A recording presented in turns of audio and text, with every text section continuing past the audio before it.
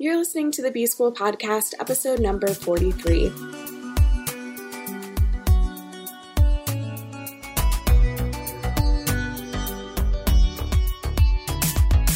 Welcome to the B-School Podcast. I'm your host, Taylor Elise Morrison, and I'm sharing my journey of learning, unlearning, and growth in the hopes that you can do the same. I want to kick off today's episode with a quote from Oprah. You get in life what you have the courage to ask for.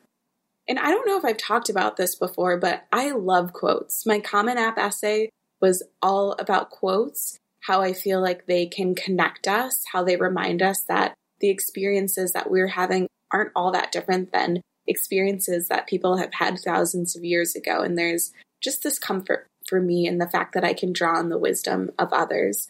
So I've constantly got this bank of lyrics and phrases and passages from books, just things that I'm collecting in my head. And you can ask my husband, Matt. We'll be in a conversation about something and I might just burst out into song because it reminds me of a song that talks about a similar situation. Or I'll be talking to my friends and I'll bring up a quote from a book or talk about a situation from a book that this reminds me of. So quotes are something that I just love so much. And this idea, this quote about getting in life what you have the courage to ask for has been coming up for me a lot lately.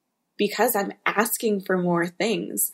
I'm in a season of life where I'm putting myself out there and I'm asking. And I want to tell you what asking looks like for me. Sometimes it's an ask, actually asking a question. So, hey, I see that there's not a position posted, but I'm wondering if you are interested in these services for your business. That's a way that I can directly ask. Sometimes it's asking for feedback. Hey, client, how was the experience that you had working with me? Or in my part-time job, hey, I'm still new to this industry.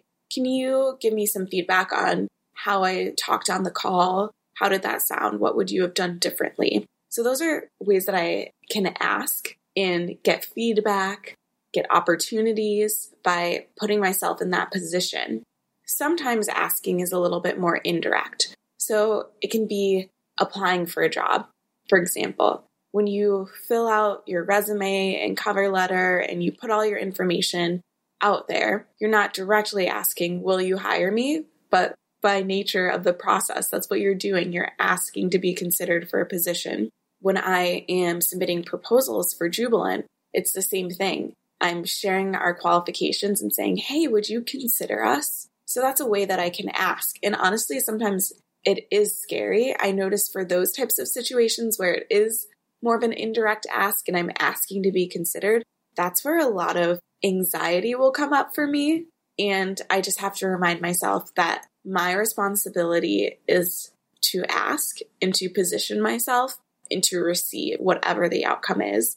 I can't measure success just by having a positive response to my asking. So what I would challenge you to do today is to take some time to ask for something, whether it's applying for a job, asking for feedback, asking for something directly that you need, ask and then be prepared to receive. And no matter what the answer is, it could be a yes, a no, a maybe. It could be a maybe in a few weeks or a yes, but it needs to be next quarter. Whatever the answer is, be prepared to receive and to learn from that answer. It's one thing to have the courage to ask, and I think that's so valuable, but there's something equally, if not more valiant, in receiving that answer with grace and then deciding that you are going to learn from it and you're going to use it to get better at your next ask, whatever it is. So thank you so much for listening. Get out there and ask for something today. Can I ask you a favor? If you haven't taken a minute to rate or review B-School on iTunes, could you take a second to do that? I know we don't all listen on iTunes, but when they see those rating and reviews, it shows them that people are listening and that they should show the show to more people. If you have a moment to do that, I would be so appreciative. Thank you. Thanks to Andres Rodriguez for the intro and outro music. You can keep in touch with me on Instagram at Taylor Elise Morrison. Elise is ELYSE. And check out the resources on my website at taylorelise.com.